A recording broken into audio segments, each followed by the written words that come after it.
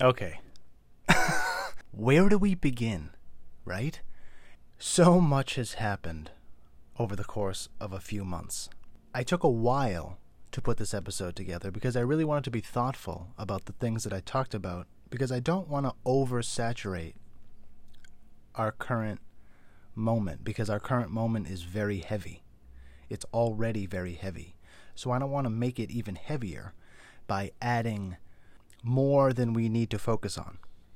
If you haven't watched The Great Hack on Netflix, pause this right now and go give that a watch. And if you haven't read the Mueller report, and I get it, it's long, read a summary of the Mueller report from a nonpartisan media source. Or I did a thread on it on my Twitter. Read that, because I try to distill everything down to what we absolutely need to know. The way in which data is used in elections now, as well as what happened during the Mueller investigation and what came out of that investigation. Because the president has systematically tried to discredit what was uncovered during that investigation. And that investigation stems from the election of 2016. In the last episode, I painted the picture of how information was being taken and distorted and presented to the public by all of these various new media sources. Because in my first episode, I showed you how up until 9/11, Fox News was not a preeminent go-to place for your news. Only until after 9/11 did Fox become number one. And during the Obama years, Fox galvanized even more support because of their over-the-top opposition to the president. What I think most people, again, the world spins fast, right? Because we were in a period of great progress in the country. The man entered the office of the president with the nation losing 300,000 jobs per month. That's what the picture he walked into. It was a disaster. He left office with 7 straight years of job growth. That's how much of a success this administration was. So not only did we end up exporting cars again, but he tried to expand access to health care to allow people who struggle with paying for health care the ability to have health care, right? We restored our relationships around the world that were strained during the Bush administration. We created a nuclear treaty with Iran, an amazing accomplishment to turn an adversary into an eventual friend. We apologize for dropping nuclear bombs on Japan, which is, 70 years in the making? More? And we just take all these things for granted now. We take our progress on climate change for granted. The Paris Accord was a massive generational step. Was it enough? Was it all that we should do? Of course not. But it was a great step forward. And not to mention, after Sandy Hook and Newtown, Obama tried his best to get us to a common sense place with guns. Right? And all of these things are not appreciated, destroyed, or minimized now, almost 4 years into this man's administration. But half of the country was being lied to. Half of the country's life was being distorted and presented to them as counter to what it actually was. He left office with 7 years of consecutive job growth. You don't even have to dig into the details of that to understand why that presidency was a success for the nation. Not just for one side and not at the expense of another side. These 8 years were a restorative time for American production. But if you watch Fox News, you were lied to about this. You were presented with this counter-narrative that these regulations were bad when they were the source of resurging American auto manufacturing. So this is how important where you get your news is, right? Because during these 8 years, you wouldn't know all this was going on. You wouldn't know of the resurging economy. You wouldn't know of the productivity in the American car manufacturing industry if you watched Fox News. And I just think it's a good point for us to jump off to as we look into how data is used, because if you watch Fox News as your primary source for news, you don't know what's going on. This game with data started with the Obama campaign in 2008. And what has happened as time has gone on and as technologies have sophisticated and as algorithms have matured is these systems have gotten so much more sophisticated, and the Great Hack will dive into this for you so you understand it better than I'm explaining it to you. But it's really scary because it fundamentally kind of untethers what democracy is, right? Democracy is free, wide access to information and us making the best decisions based on that information. That's what democracy is. And when we are getting our emotions kind of met with these services, because it's basically all I see these neuromarketing, political consulting companies as, is just they're trying to provide a service to a buyer, and they view your vote as Walmart views your dollar bill.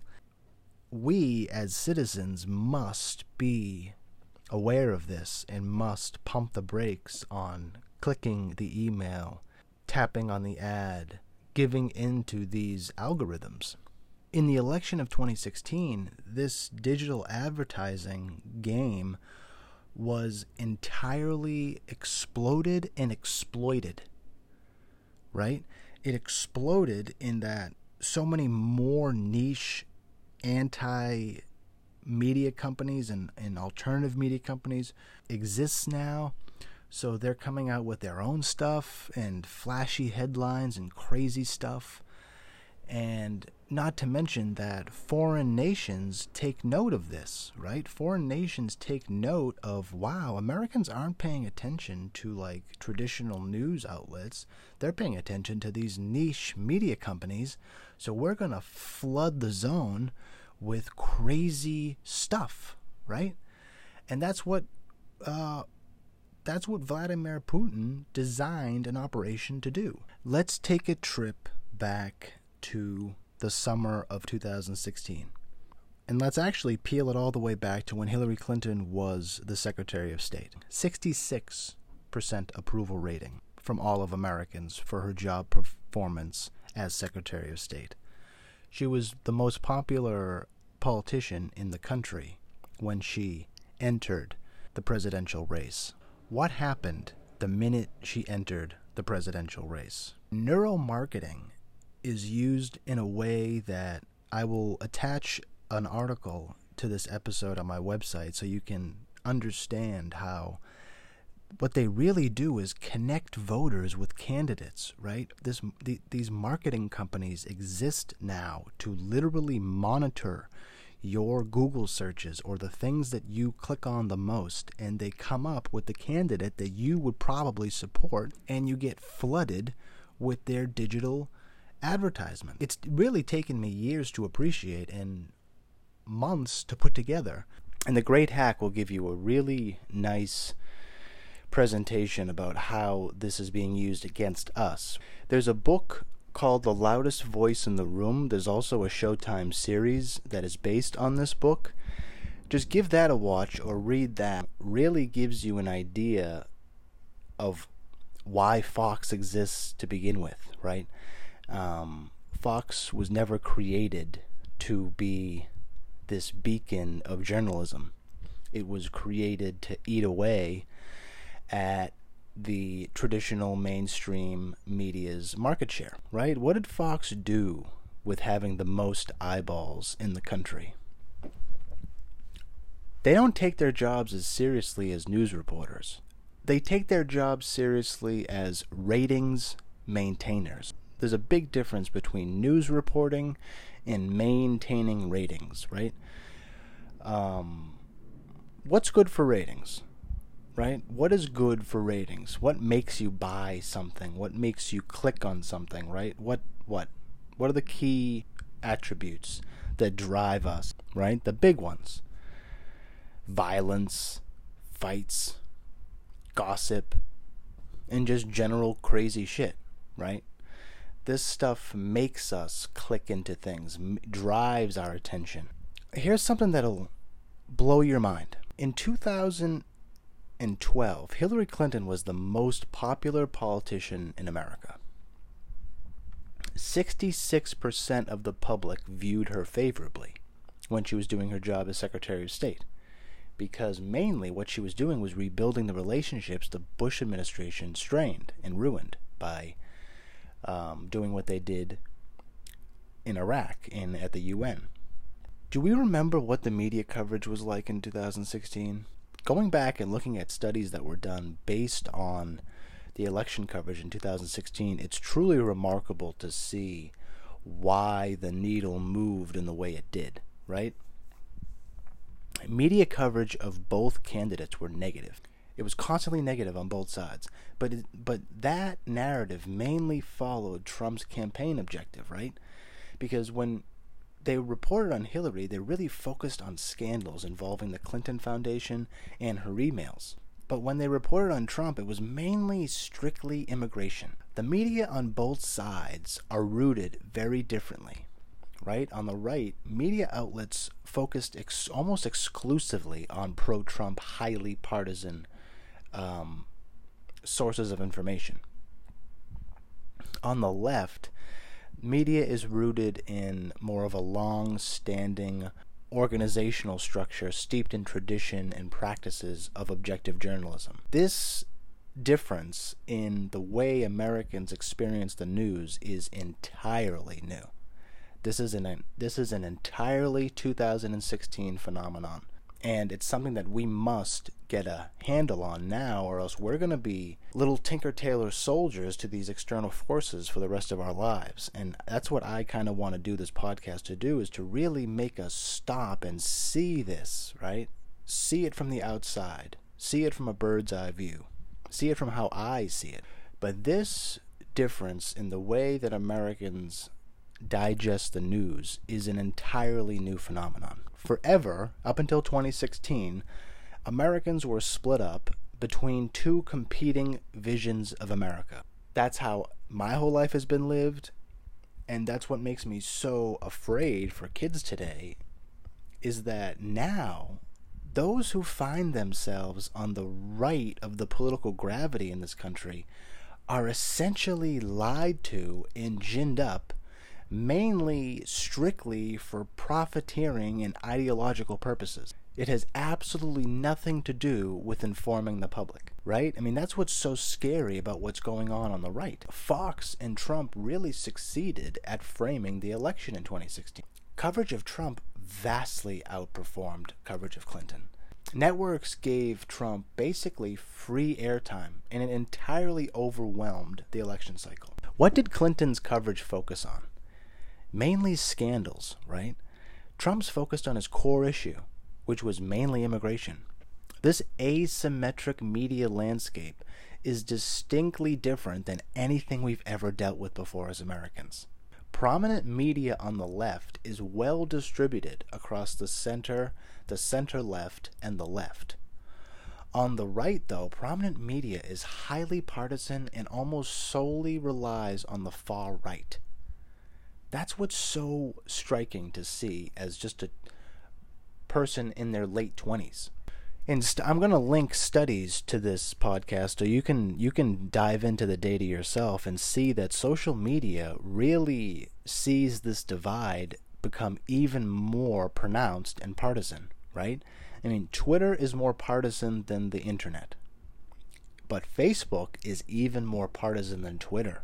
Facebook is the single most partisan source of news. You can put news in quotes when you're looking at stuff on Facebook because it's just not news. It's highly attributed cognitive information to the individual in which is clicking the mouse. And that's a very wordy sentence, but what it really means is when you watch The Great Hack, you will understand more about why the stuff you see on Facebook is in front of your eyes. Facebook solely reflects your own ideology. This leaves out critical context of time and place that you're living in. If you solely live in Facebook, it's almost as if, perceptually, you live in your own world. On the right, Breitbart and Fox News were mainly the sources of information. These guys primarily focused on negative stories that sometimes had little basis in reality, but that picked up a ton of steam generating online traffic. So they ran more and more and more of them. This was entirely distinct to 2016. We didn't see this in 2012 or 2008. When you see something that's disproportionately popular on Facebook, it's a strong indicator that it's highly partisan and unreliable information. And that's a mind-blowing fact when I found out. But it's a really good tool to use because the things that you see solely on Facebook and nowhere else, you can automatically throw out of your brain as not having any basis in reality. Websites that receive the most popularity on places like Facebook and Twitter is really your strongest indication that what you're looking at is not reliable information. Since the right side of our political spectrum is really more insulated today, its media ecosystem tends to believe more conspiracies about Hillary, right? Traditional media's framework were more accountable in that they have mechanisms built in to their news reporting, such as fact-checking and watchdog groups. But these elements had little effect on Americans who solely sit on the right and don't participate understanding mainstream facts. On the left, it's entirely different, right? People almost expect and assume this commitment to impartiality when you're presenting information. So this stream of disinformation that we were all fed didn't really take hold on the left as much as it took hold on the right. I think it's a fascinating fact to look into. And it really brings us into the single biggest news story in the 2016 cycle that ended up making the single greatest impact on what people did when they entered the voting booth. Because these standard journalistic practices were successfully manipulated. The hack on the DNC, and by media and activists on the right who constantly injected anti-Clinton narrative post-convention. Because here we had the most popular politician in the country running for president, and then all of a sudden, we had a massive breaking news story. The DNC got hacked, and WikiLeaks leaked the stolen information. And what happened after this? We're going to dive into the actual hack, but what happened in the election after this happened? It was all anyone talked about. There's your gravity right there. That came in and changed the entire game. What's really fascinating to look back on and see is how this monumental event really had no effect on people's perception. We all thought that everyone was just going to vote for her, right? We didn't really understand that even the people that were saying that they were going to vote for her when they were called on the phone and who participated in polls leading up to the election weren't telling the truth. Because of this constant drumbeat, this constant negative anti-Clinton narrative that was being presented on Fox, I mean, I remember a whole week of them rerunning the same video clip of her stumbling coming out of the SUV. You know what I mean? And I'm as a 25-year-old or whatever at the time, thinking like, wow, like how exhausting must it be to have like basically a heat stroke in the middle of running for president and having the world of cameras around you constantly, and them just running with this short 20-second clip of you stumbling into an SUV, you know, and painting you as incapable of doing the job. You know, this is literally what happened in the election, and it's something that we have to really pause on and look at and realize we have to have a buffer zone, because some information is just trash. It's just not valuable information. And when I dove back and looked at these studies done on the information that was disseminated in 2016, it's amazing to see just how much of this trash sits on the right side of the spectrum. This drumbeat of her being anointed president should have been stopped after the hack, because everyone was talking about this. Everyone was talking about her emails, questioning her everything. And the two and two were not put together, in that this was a monumental thing to happen. And it changed the entire course of the election. Emotions are powerful motivators for behavior. Most animals don't even use rational thought to drive their decisions or actions. They just use their emotions, right? And Americans were no different in 2016. Because the indicators were there in the summer after this hack that the election was not going to turn out the way that people thought it was going to. Rage and not reason was really why people were intrigued by Trump. During the debates, he made people react in a more direct neural way than any of the other candidates did. Neuroscientists measured this. He elicited a deeper emotional reaction than any other candidate, including her. Eventually, I'm not sure if it was him or his people, grew to realize this. They really turned this visceral, emotive reaction that they elicited in people, and they turned it into his entire political ideology, strategy, and identity. Many in the country feel angry, afraid, and threatened. These feelings come from perceptions of terrorist attacks, social disruption, alienation, and really just generally dysfunctional government, right? So we all have these feelings of anger and fear and that we're being threatened. The polls were wrong because asking questions assumes an implicit rational explanation, right? This really explains why people said they were going to vote for Hillary, but then when they went into the booth, voted for Trump. And I know that, like, here we are in another election, right? And we're all getting anxious about the polls. But let me break down why the polls were so wrong in 2016, because it's really easy. People lied. People lied in 2016. People who said that they were going to vote for her went in the booth and voted for him. And this can really be explained by neuroscience, because asking questions to someone assumes an implicit rational explanation, right? When we ask a question, when I ask you how you're feeling, I assume that you're going to think about how you feel before you answer me. People did not operate rationally in 2016. People did not vote rationally in 2016. They voted on how they felt, right? This really explains why most people just said they were going to vote for Hillary, but then when they walked in the booth, they pulled a lever for Trump, because they did what they felt like they wanted to do. Maybe at the expense of knowing what they should do.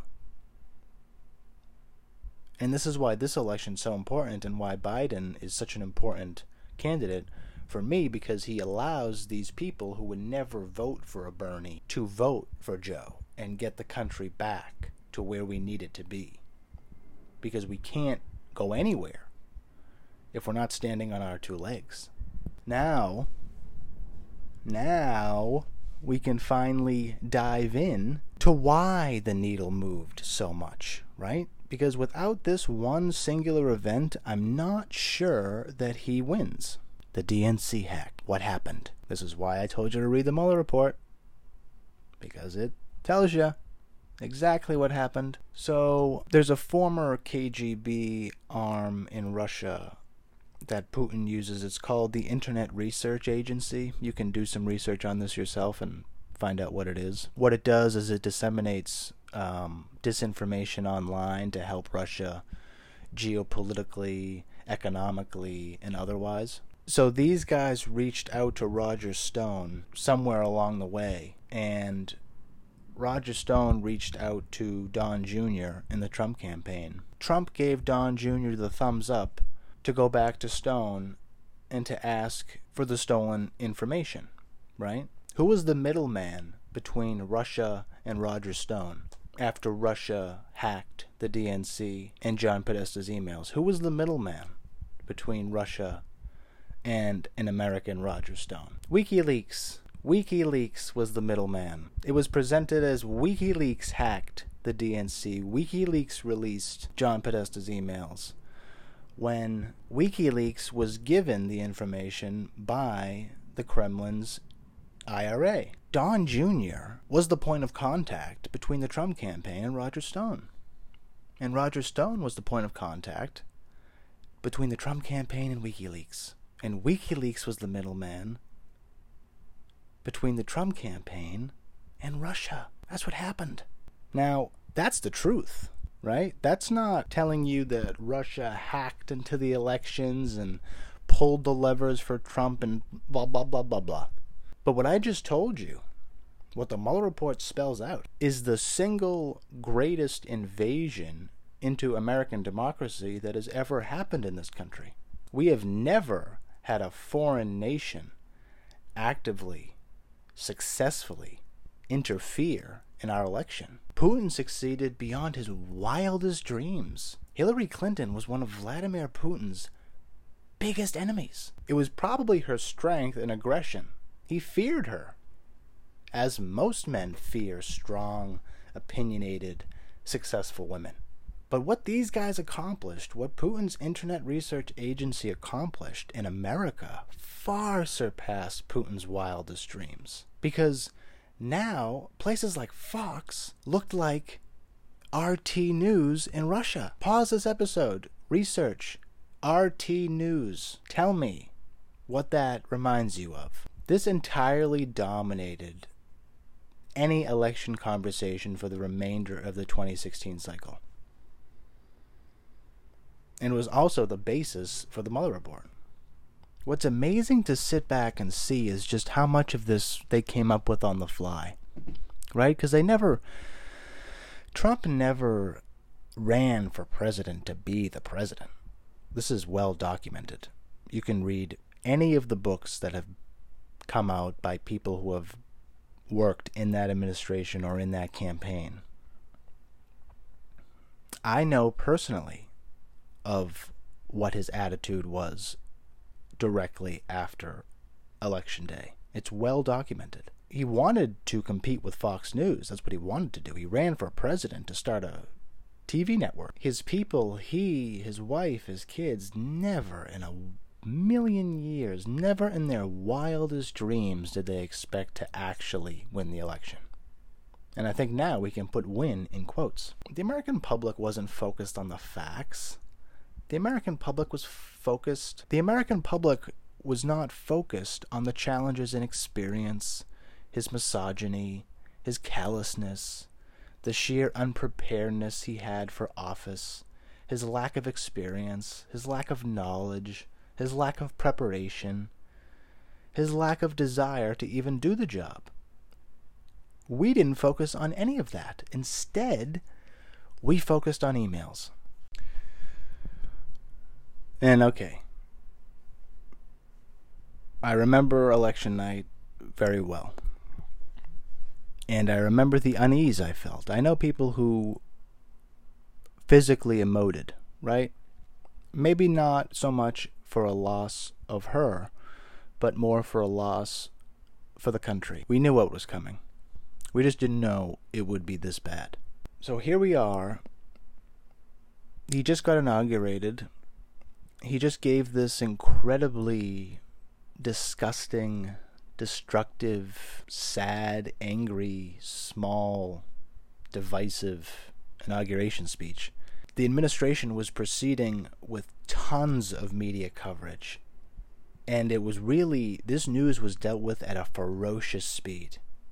This was all Bannon's idea. If the public was engulfed in news every day, we'd have a hard time distinguishing what's real from what's really fake, right? Here we are. Enter the label fake news. This was used brilliantly as a means to deflect from any single news story that the president himself doesn't want to talk about. I mean, how brilliant is this, right? Why didn't Obama think of this, right? Why didn't any president think of this? These guys wasted no time gutting vital elements of law, destroying precedents. The majority of Republican voters watched Fox News, and Fox News, save for Shep Smith when he was on the network, Neil Cavuto or Chris Wallace, they simply aren't given the facts. Americans had no idea about the implications of the elements of law that these guys were eliminating. I mean, the areas of law cover immigration, migration, and refugee status. This has tremendously bad effects on our standing worldwide. And we've lost brilliant minds to Canada because of it. What's really sad is to see people who should be clamoring for an opportunity in America deciding to stay home because they don't feel wanted in the land of opportunity. Can you believe that? That's the true evil of this administration. And it's really not how we make anything great. It's how we prevent great people from coming into our country. But here it is. Every day you heard fake news, fake news, fake news, witch hunt this, hoax that. The Mueller report was always in the news every day, especially after he fired Comey. After he fired Comey, it really invigorated the investigation. And this is what really pushed Rod Rosenstein to volunteer to wear a wire, because we as the public didn't realize that how fast the train was heading off the track, right? And the implications of that high speed and massive amount of weight going entirely uncontrolled forward. We as the public aren't primed to that information. The president never once talked about the Mueller report. He simply deflected or lied about it. Never once did Fox News cover the Mueller report. They only served their viewers with labels, talking points created by the administration to further affect perception and prevent people from actually understanding. And if you don't understand anything, you can't take action. Propaganda is defined as information of a biased or misleading nature. That's what propaganda is defined as. Spin is how you take a day's news and present it as to not be critical or damaging to one's own political ideology or objective. That's all Fox News is. Fox News was used by this administration as the host for their propaganda, and the place where his associates went on to spin any day's news. The administration painted any outside media source as fake, and solely leaned on Fox as a source of quote-unquote real information. This is only seen in places like Russia with RT News. I never thought I would see this as an American. We've never once been deprived of accurate information, say, for the run-up to the Iraq War. If we don't get accurate information, we can't do anything about it. The public is really starving for information, but really, a lot of us only get propaganda. We're used to getting news. We're used to learning something new every day. In my own opinion, it's really why a lot of us are angry, right? Because we subconsciously know that we're getting fucked with. But we just don't know how or why or where, right? And that's some of those questions I want to answer. Back to the Mueller report. Mueller exhausted all of his options looking to how to secure a criminal prosecution for a sitting president. He came away from the Office of Legal Counsel with the opinion that you could not charge a sitting president with a crime. And so he concluded his investigation. What's so amazing is that within this report, there are English words written on a piece of paper that states clearly, quote, this report, quote, does not exonerate the president, end quote. But what did the Attorney General do? What did the Attorney General do the minute Mueller released his report? He withheld it. And rightfully, to redact portions for security reasons, and I get that. But he withheld the report really to spin it as exonerating the president. That's what was so extraordinary about this time. The president actually went on national television and declared that he was, quote, innocent and totally exonerated. Without the actual report, the public only had a 3-page summary of what the Attorney General summarized. When he released the summary failed to include critical elements of what Mueller found. Namely, that there was foreign interference in our election at the behest of Trump. Mueller could not charge him because of the opinion of the OLC. Not because Trump didn't do anything wrong. But what did the president spend his next months doing? Trying to discredit the investigation entirely by coming up with storylines to explain away all of the criminality. He's come up with a lie about why Flynn lied to the FBI. He's come out with a lie about why Stone lied. He's come out with a lie about why Manafort and Giuliani were paid by Ukraine. There's lies for everything if you keep up with it. And now we have a president of the United States who just commuted the sentence of a man who lied on his behalf. That's called obstruction of justice. Again, Trump can be impeached again because of this move. Our rule of law has been degraded by the very top. My own aside on the Mueller report is that I think his only mistake was choosing to spare the children. Mueller could have absolutely indicted Don Jr. and chose not to because he didn't want to set a precedent of indicting a president's child. But really, I think we now know the bad precedent that was set, and it's allowing a rotten man like him to grab onto so much power. But because the Office of Legal Counsel had the opinion that they did about not being able to indict a sitting president, what the Mueller report ended up doing was laying the groundwork for this president's impeachment. But what happened? The president was caught trying to get yet another foreign country involved in our election. The president was busted by a whistleblower for asking Ukraine to help Trump politically. This triggered an impeachment investigation, which ultimately led to 2 charges of high crimes and misdemeanors: abuse of power and obstruction of justice.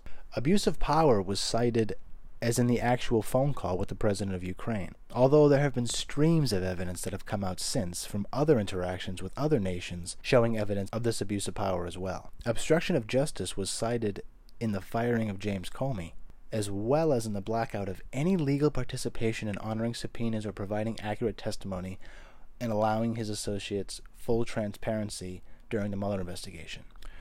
What's quite astounding was the fact that the House voted to impeach him and the Senate voted to hear no evidence. How do you vote? The senator's duty was to do impartial justice. How do you do impartial justice if you vote to hear no evidence? How on earth is hearing no evidence impartial justice? That's not impartial justice. That's choosing to be ignorant, right? That's ignorant justice, not impartial justice. There was only one Republican senator that stood by the rule of law over partisan politics. His name is Mitt Romney. Fox and all of the other sources of propaganda framed this as a dangerous precedent to set, removing our first president for what Trump did, right? But I think now, months into a global pandemic, and after his misuse of the military, stomping on citizens' constitutional rights, and committing obstruction of justice again with commuting Roger Stone's sentence, I feel like we as the public are starting to now see where the bad precedent was set. And the bad precedent was set by Republican senators allowing him to stay in power. I never appreciated, until the start of this pandemic, just how outmatched by the job our current president finds himself to be. I guess Charlottesville was our first instance of him being outmatched, even intellectually outmatched. Because here he was standing and saying that there were good people on both sides, right? He was outmatched by the job intellectually from the very beginning. Because when you equate both sides, right, first of all, you have people on one side who are racist, then you have people on the other side who are standing up against racism. When you equate those two sides, what you really do intellectually is destroy Americans' perceptions. Because now Americans' perceptions are utterly distilled down to dichotomies, right? You're either with me or against me. You're either good or bad. That's what he did in Charlottesville. And that's not even talking about the actual atrocity that occurred in that poor woman's life and why she was killed to begin with. That was our first sign that this man was just outmatched by the job that he has. But let's bring it all to a current moment. In February, and really early February, like first week of February, I felt, me personally, I went to bed and I felt like, I don't know why international travel is still happening. Like we had no flights coming in from China, but we had flights coming in from all other parts of the world.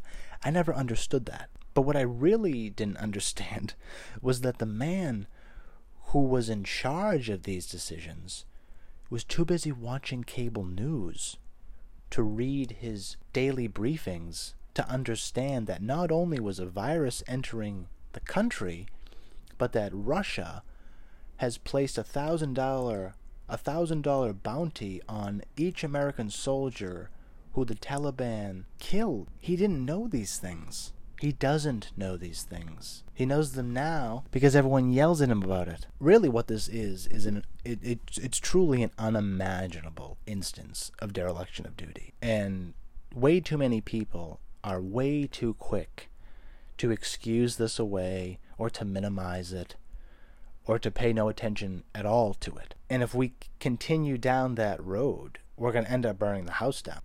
So not only was the single biggest news story during the election stolen information, but all of those links like Hillary Clinton pizza shop in D.C. runs childhood sex ring, all that crazy shit, all foreign disinformation. And it's I want to make the point and make us kind of sit and think about it, because when we come across this stuff on the internet, we have to be smarter than this. We have to be more sophisticated than thinking that a career public servant would be molesting children. Right? And that's not to say that there aren't out there. But we have to be smarter than accepting this salacious bullshit. That's the best I can come up with for describing what happened in 2016. If Trump didn't give his sons the green light to cooperate, then I wouldn't be so stringent in what I wanted Mueller to do. He was handcuffed with the president. He couldn't do anything with him. But he definitely should have gone after Don Jr. because Don Jr. honestly needs a lesson to be taught to him.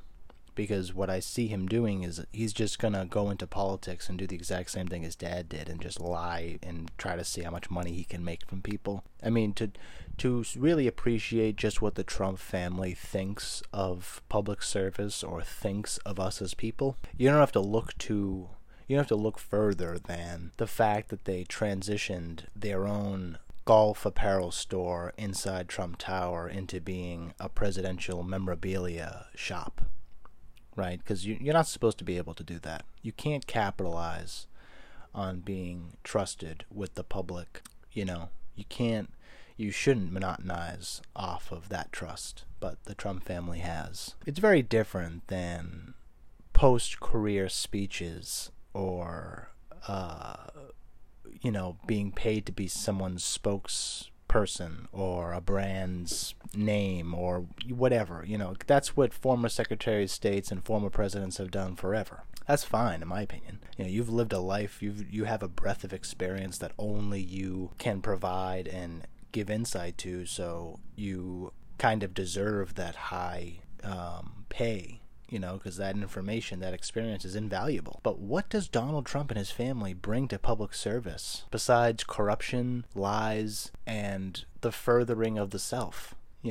It's taken Trump a very long time to learn what he can get away with. I mean, he's gone through 3 attorney generals, 4 chief of staffs. I think like 70% of the cabinet that he was inaugurated with is no longer there for a reason.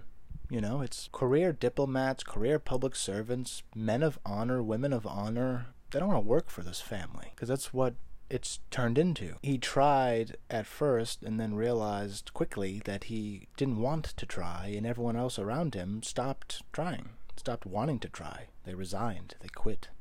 They did things to get fired because he's made a mockery of our White House. He's made a mockery of the rule of law. He's desecrated 244 years of our constitutional republic's history. As an American, an American in their 20s, I'm furious and appalled. I'm furious at the damage, and I'm appalled at the inaction of everyone else around me. I'm appalled by most of us buying into these key words, these bait terms, these talking points that are created to distract us from the facts at hand. These elections will just get more and more volatile, especially having a president that doesn't act on intelligence, that we're getting invaded again. It's just going to get worse and worse unless we get really smart and sophisticated and start acknowledging that these truths are real, that the sky is blue, that the world is round, that this man is corrupt, and he has corrupted not only our entire government, but our entire people, our entire country, our entire idea of who we are, our relationships between one another. That's truly the lasting damage of this president. And I just hope that we don't get scared like we did in 2016. We have to be smart. We have to use rational thought. We have to realize our duty and our responsibility coming this November.